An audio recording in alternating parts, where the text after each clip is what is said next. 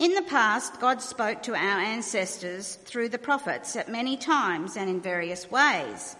But in these last days, he has spoken to us by his Son, whom he appointed heir of all things, and through whom also he made the universe. The Son is the radiance of God's glory and the exact representation of his being, sustaining all things by his powerful word. After he had provided purification for his sins, he sat down at the right hand of the Majesty in heaven. So he became as much superior to the angels as the name he has inherited is superior to theirs. For to which of the angels did God ever say, "You are my son, today I have become your father"? Or again, "I will be his father, and he will be my son"? And again, when God brings his firstborn into the world, he says, "Let all God's angels worship him." In speaking of the angels, he says, "He makes his angels spirits and his servants flames of fire." But about the Son, he says, "Your throne, O God, will last forever and ever. A sceptre of justice will be the sceptre of your kingdom. You have loved righteousness and hated wickedness. Therefore, God, your God, has set you above your companions by anointing you with the oil of joy." He also says, "In the beginning, Lord, you laid the foundations of the earth, and the heavens are the work of your hands. They will perish, but you remain. They will all wear out like a garment. You will roll them up like a robe, like a garment they will be changed. But you remain the same, and your years will never end. To which of the angels did God ever say, "Sit at my right hand until I make your enemies a footstool for your feet"? Are not all angels ministering spirits sent to serve those who will inherit salvation? We must pay the most careful attention, therefore, to what we have heard, so that we do not drift away. For since the message spoken through angels was binding, and every violation and disobedience received its just punishment, how shall we escape if we ignore so great a salvation? This salvation, which was first announced by the Lord, was confirmed to us by those who heard him. God also testified to it by signs, wonders, and various miracles, and by the gifts of the Holy Spirit distributed according to his will. Hear the word of the Lord. Thanks be to God. I don't know if when you were listening to Hebrews 1 being read out, which parts of it might have jumped out to you. There's so much in that one chapter. I, in preparing for this, listened to A.W. Tozer preaching his series on Hebrews, and he spent 7 sermons on this chapter. I'm not going to do a 7 times length sermon today. And then I listened to his 8th sermon because I figured I would keep going, and he said, actually, I forgot something in chapter 1, I'm going to add that in. And so we ended up spending 8 sermons. There's so much in it. It's a very full text, and you could spend a lot of valuable time contemplating the different things that are written in this chapter, and you would get much benefit from it. But overall, there's a simple underlying message to be drawn out here, which is that God has spoken and we need to listen. God has spoken, we need to listen. It says that in verse 1, God has spoken to our ancestors through the prophets. And it said it towards the end, that the things that we have heard were first announced by the Lord and then confirmed to us by those who heard him. And we today have the remnant of what was written down by the prophets in the Old Testament. We have the writings of the apostles. And don't miss there that it says God spoke. And when you read the Bible, if you read Habakkuk, don't try and listen and hear what Habakkuk had to say. Hear what God had to say through Habakkuk. And when you read Hebrews, don't listen to what whoever wrote Hebrews had to say, but listen to what God had to say through the book of Hebrews. And my hope and prayer today is that as I'm speaking, you won't hear what I have to say, but today there will be some message from God directly for you in what is written in this chapter. So I've got 3 sections, if you like, to have some notion of the structure of sermons as you go through them. The first section will be verses 2 through 4, basically, which is a summary that we are given about the Son, and then I will go through the next section through to the end of chapter 1, which is a whole lot of proofs from the Old Testament that the writer of Hebrews gives us, and then we'll do chapter 2, the first few verses of that, which is an application. And so really just following the structure that the text already has in it. It begins, as I said, with in the past God spoke to our ancestors through the prophets at many times and in many ways. And that's definitely what we find in the Old Testament when we read the history of the Jewish people. There's a fragmentary, if you like, message that's revealed, all different pieces at different times. And some people received dreams and some people received direct messages. Moses spoke to God face to face. Other people, of course, just listening to the prophets received their spoken word, and then we received what was written down. All different times and different places, different ways God spoke to them. But he immediately wants to draw a contrast and get to the crux of the matter, which is in these last days, that is from the reference point at which he's writing this, in the time just prior to when he's writing this, God had spoken through his Son. There's something very interesting in the Greek that was basically impossible for any of the translations to translate. But all of the commentators like to talk about, which is it doesn't actually say he has spoken to us by his Son. The word his isn't there. It doesn't say by the Son. It doesn't say by a Son. It just says God has spoken to us by Son, which is a very unusual turn of phrase. And it makes you think, what does it mean? Does it mean that the Son is like a prophet and speaks onwards the words that he is given? Or is there something more going on? Well, there's definitely something more going on, and he wants us to understand the mystery of this. It's something like what is written in the first chapter of John when it says, in the beginning was the Word was God, the Word was with God, and then it explains that the Word became flesh and dwelt among us, and that was the eternal Son of God. What he's explaining is something that is a deep mystery and an important and magnificent fact. And so that's what he then expounds over the next few verses, that God has not merely spoken by the words that Jesus says, but Jesus himself is a message of God directly to us. Jesus is the Word of God. He says you could count it as 6 things, and they're arranged in what's called a chiasm, which means that the first one relates to the last one, and the second one relates to the second to last one, and the third one relates to the third to last one. So he kind of takes us up a hill and then back down it. So I'm going to pair them and speak about 3 things. The first one and the last one. First is about the Son being the heir. God's firstborn Son is his heir. He says he's appointed heir of all things. And forgive me if I ever speak from different translations because I got very confused in preparing the sermon. So he's appointed heir of all things.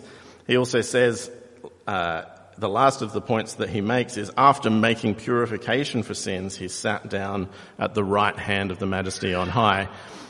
And what he's speaking about here is Jesus' earthly ministry. A very accessible thing for us to understand because it's written down in the Gospels. We know that the Son of God became flesh, that he was born of the Virgin Mary, that he was called Jesus. We saw that he had a ministry in this world, that he lived a righteous life. And we spoke these things earlier as we read the Apostles' Creed, that the Son of God made purification for sins by dying a death on the cross and being obedient unto death. He then afterwards was exalted and he was raised from the dead. He ascended into heaven, and now he's sat down at the right hand of God on high. And he summarizes this so quickly. We've got elsewhere entire books of the Bible dedicated to telling this story end to end, but here he just says, having made purification for sins, he ascended to the right hand of the power on high.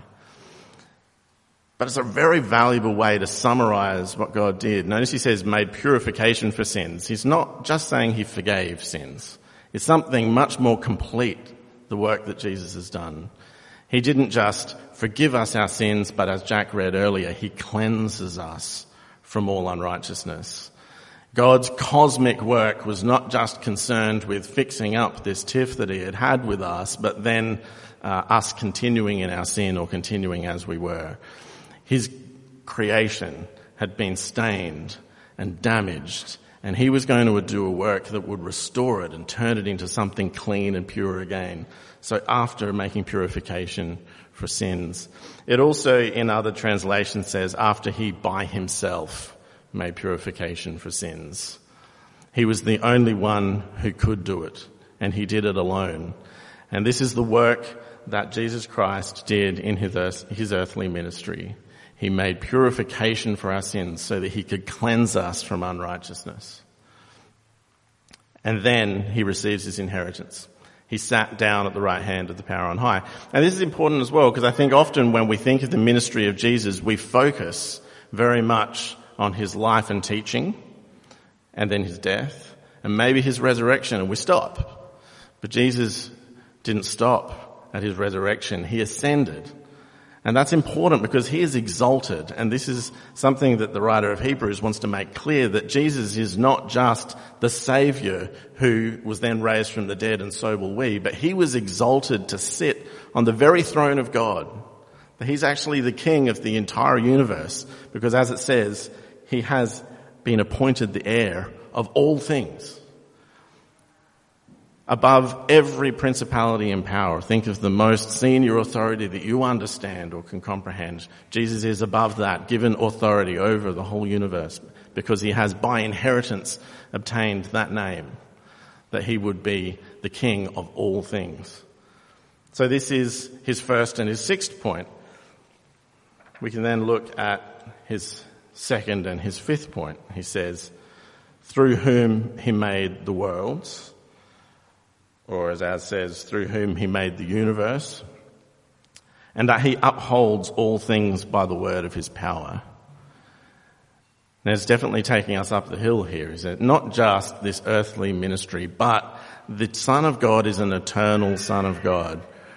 Even before all of these things, Jesus was present. The Son of God was present at creation.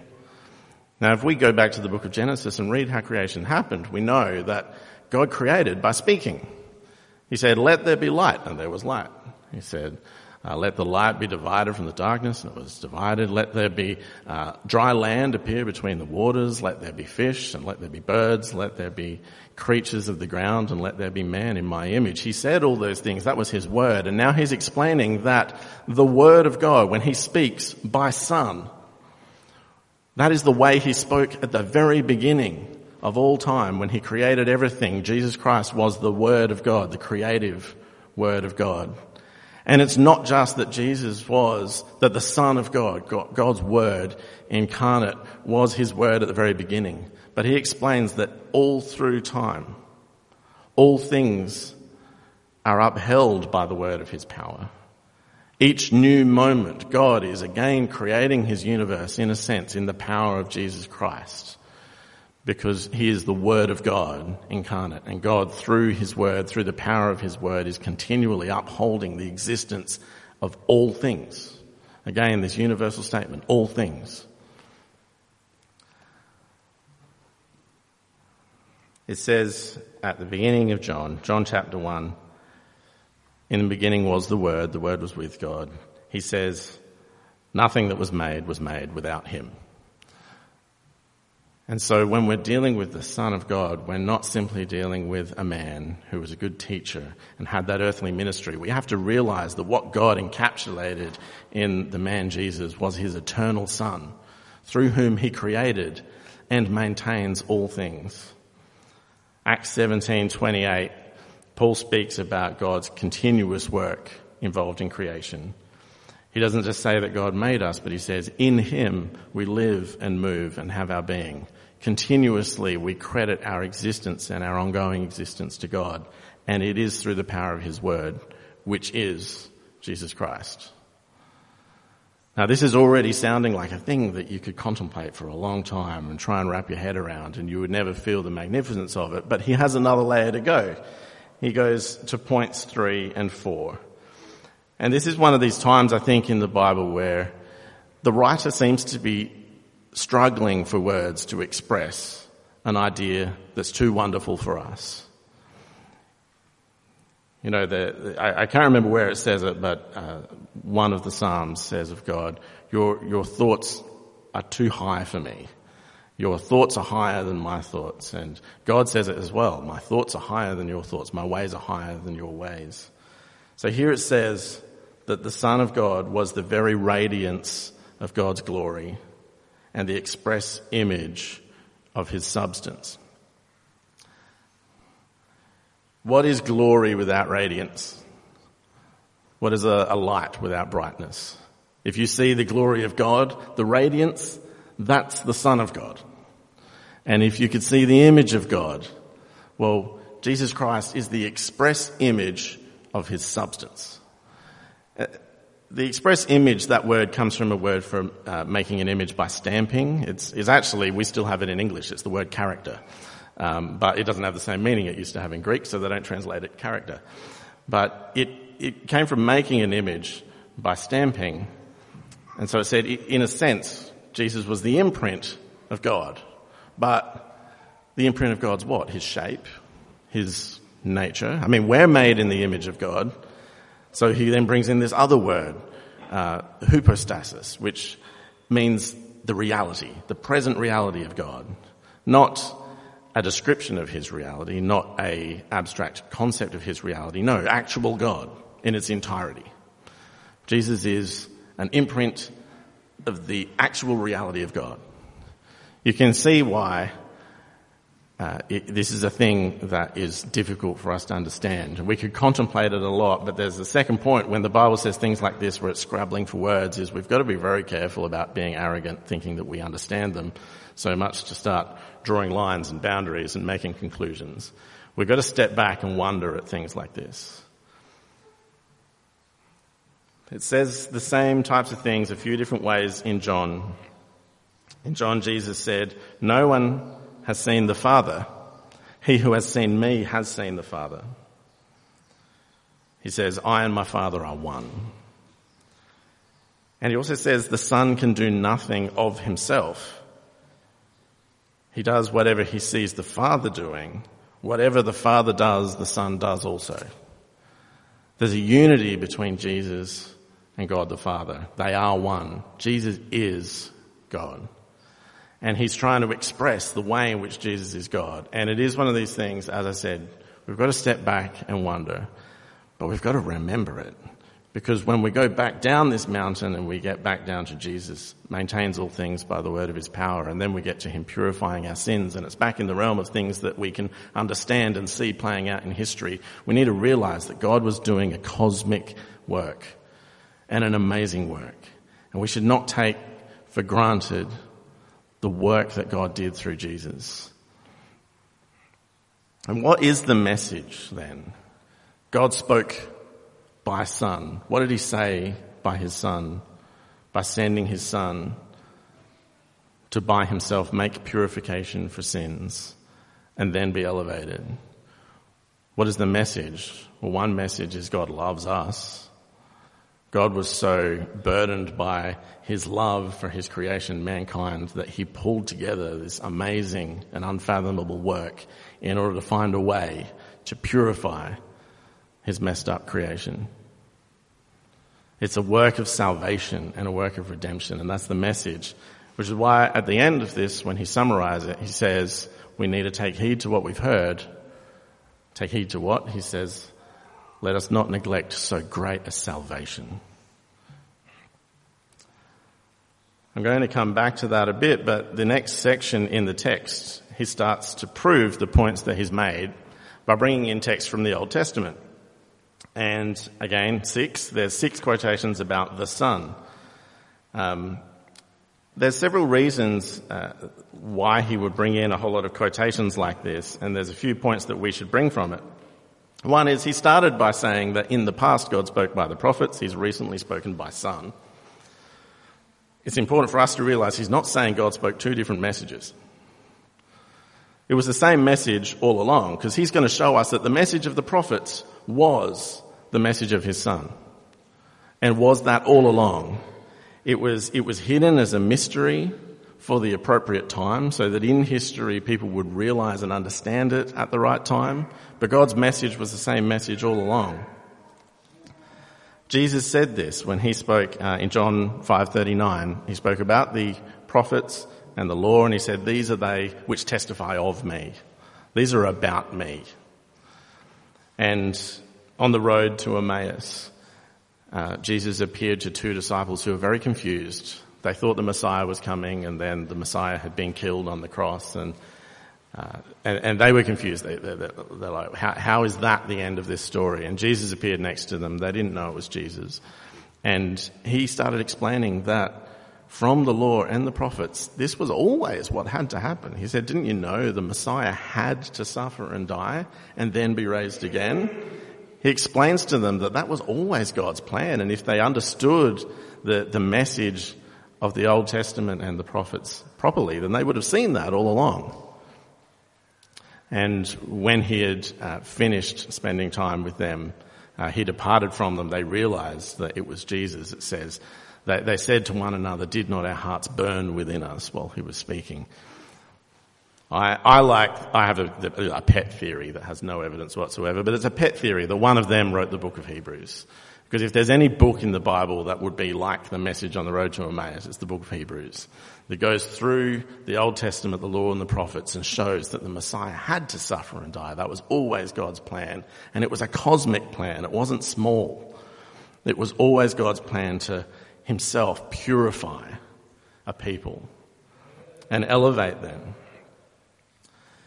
So let's just quickly survey through these 6 quotations. The first two from 2 Samuel 7:14 and Psalm 2, they are very clearly messages about a Messiah, the coming Messiah. The first is a covenant that God made to David, that there would be an heir.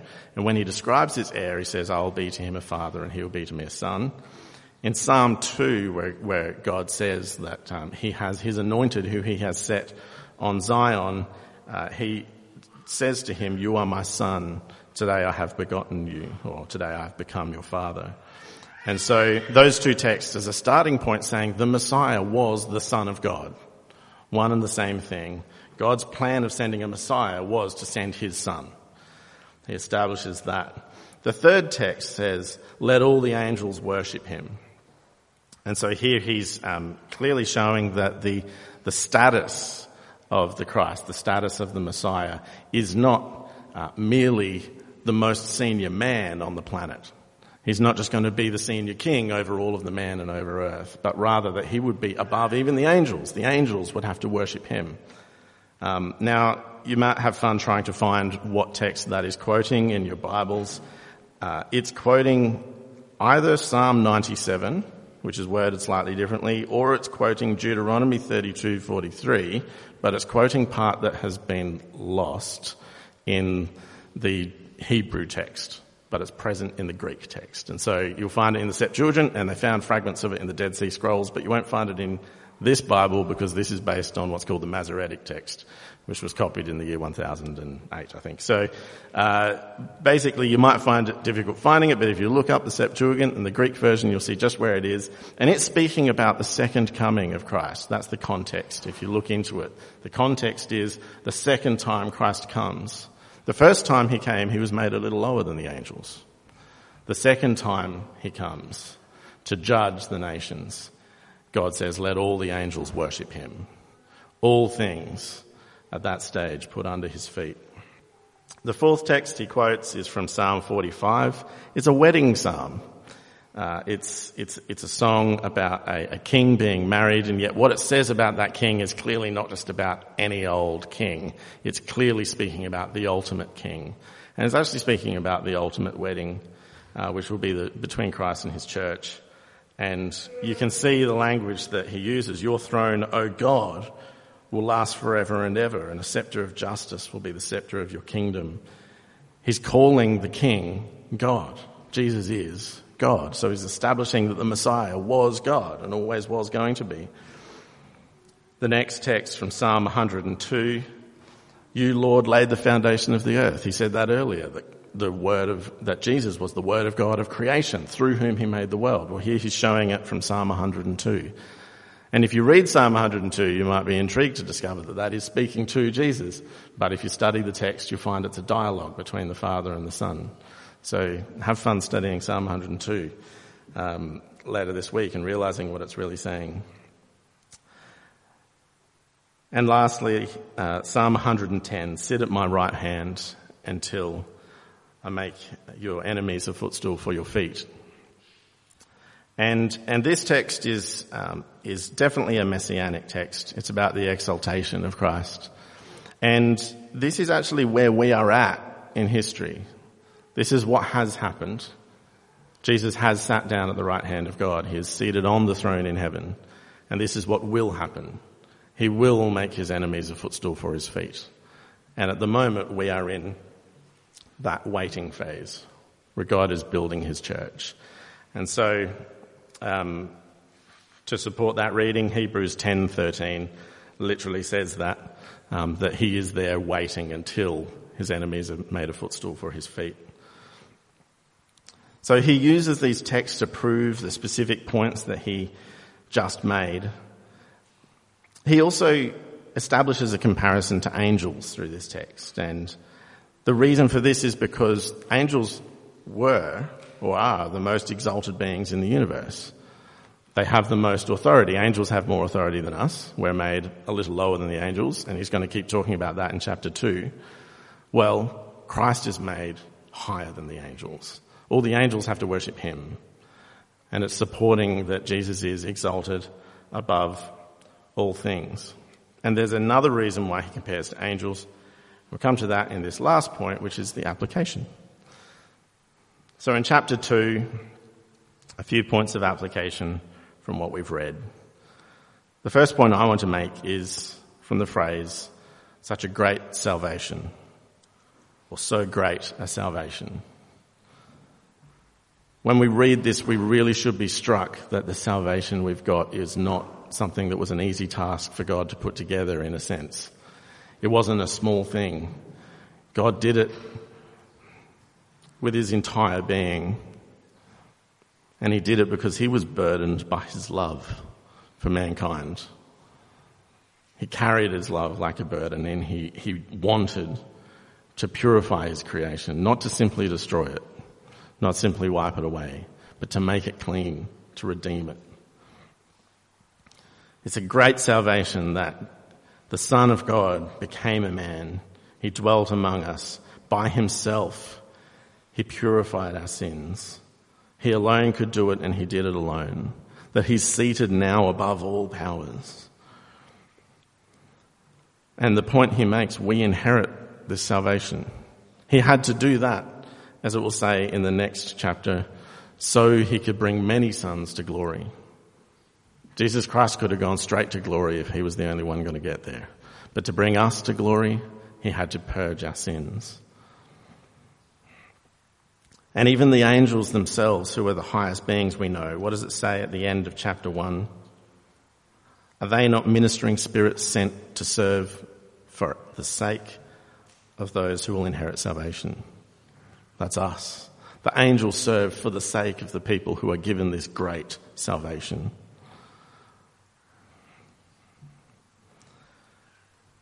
But the writer of Hebrews doesn't want it simply pat us on the back for receiving a great salvation and give us comfort, but he wants to make us prepared for the type of walk we have to do here and now. And so he starts by saying something much more sobering. He says, we must pay the most careful attention, therefore, to what we have heard, so that we do not drift away. There are many things that clamour for our attention in this world. And there's a reason why we're encouraged to give 1 day in 7 to God, dedicating 1 day in 7 to come back, to get away from the world, to be among his people, to worship him. Because the risk here is not an active and deliberate thing. He's not talking about the risk of people rejecting this salvation, but neglecting this salvation. Drifting is what happens when you're not doing anything, not when you're doing something. It's like if you're swimming across a river to try and get to a certain point on the other side, and the most natural thing to happen is to drift, to go the direction of the river. And this world is all moving in one direction, and we're trying to move in a different direction.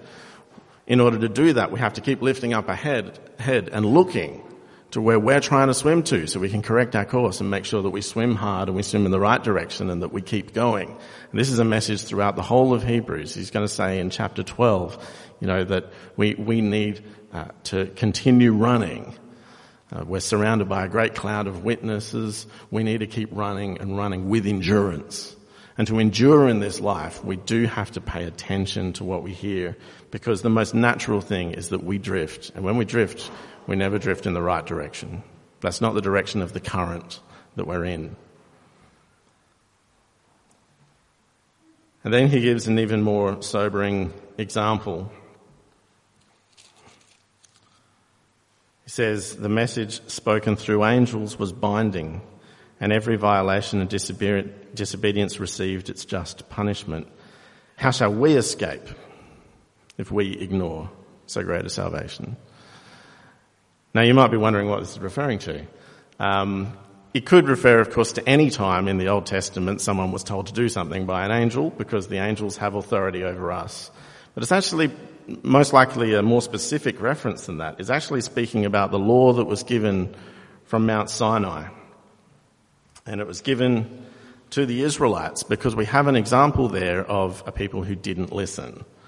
And because they persistently didn't listen, they eventually were rejected, and they were told that they would have to wander in the wilderness and they would not reach the promised land. They would have to wander until every last one of them had died in the wilderness, and their children would enter.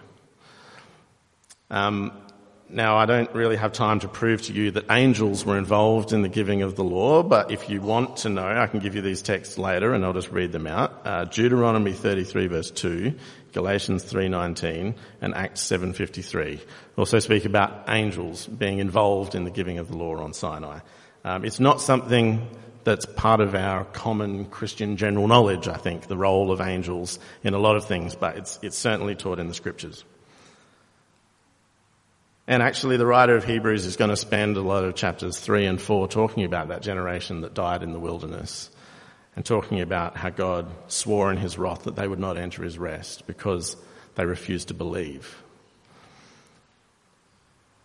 If that message was binding, that was only given through angels, how much more for us? How do we escape if we neglect so great a salvation?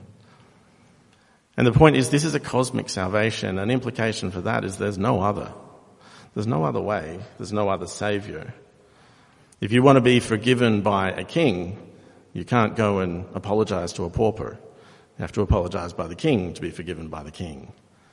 If you want to hear me speaking, you have to listen to my words. You can't go and listen to someone else speaking. Well, our Creator has spoken through his Son. He speaks by Son. He always has. All the words that come from him are his Son, his word of power, through which he made everything, and he keeps it. And when he sent his Son into the world, that was his way of creating a way to purify us and to give us a salvation, a great salvation. There is no other name by which we must be saved. And if you want to be saved, it really is simple that you hear what God has said, that you hear that he sent his Son to purify sins, and that if we trust him, then he will give that to us. He'll purify us. I'm not pure. None of you are pure. I'm sorry if you thought you were. You're not. No one here is pure. Jesus Christ was pure, and he is able to purify us. And so he who is able to present us faultless before the throne of God with exceeding joy, to him be the glory, both now and forever. Amen.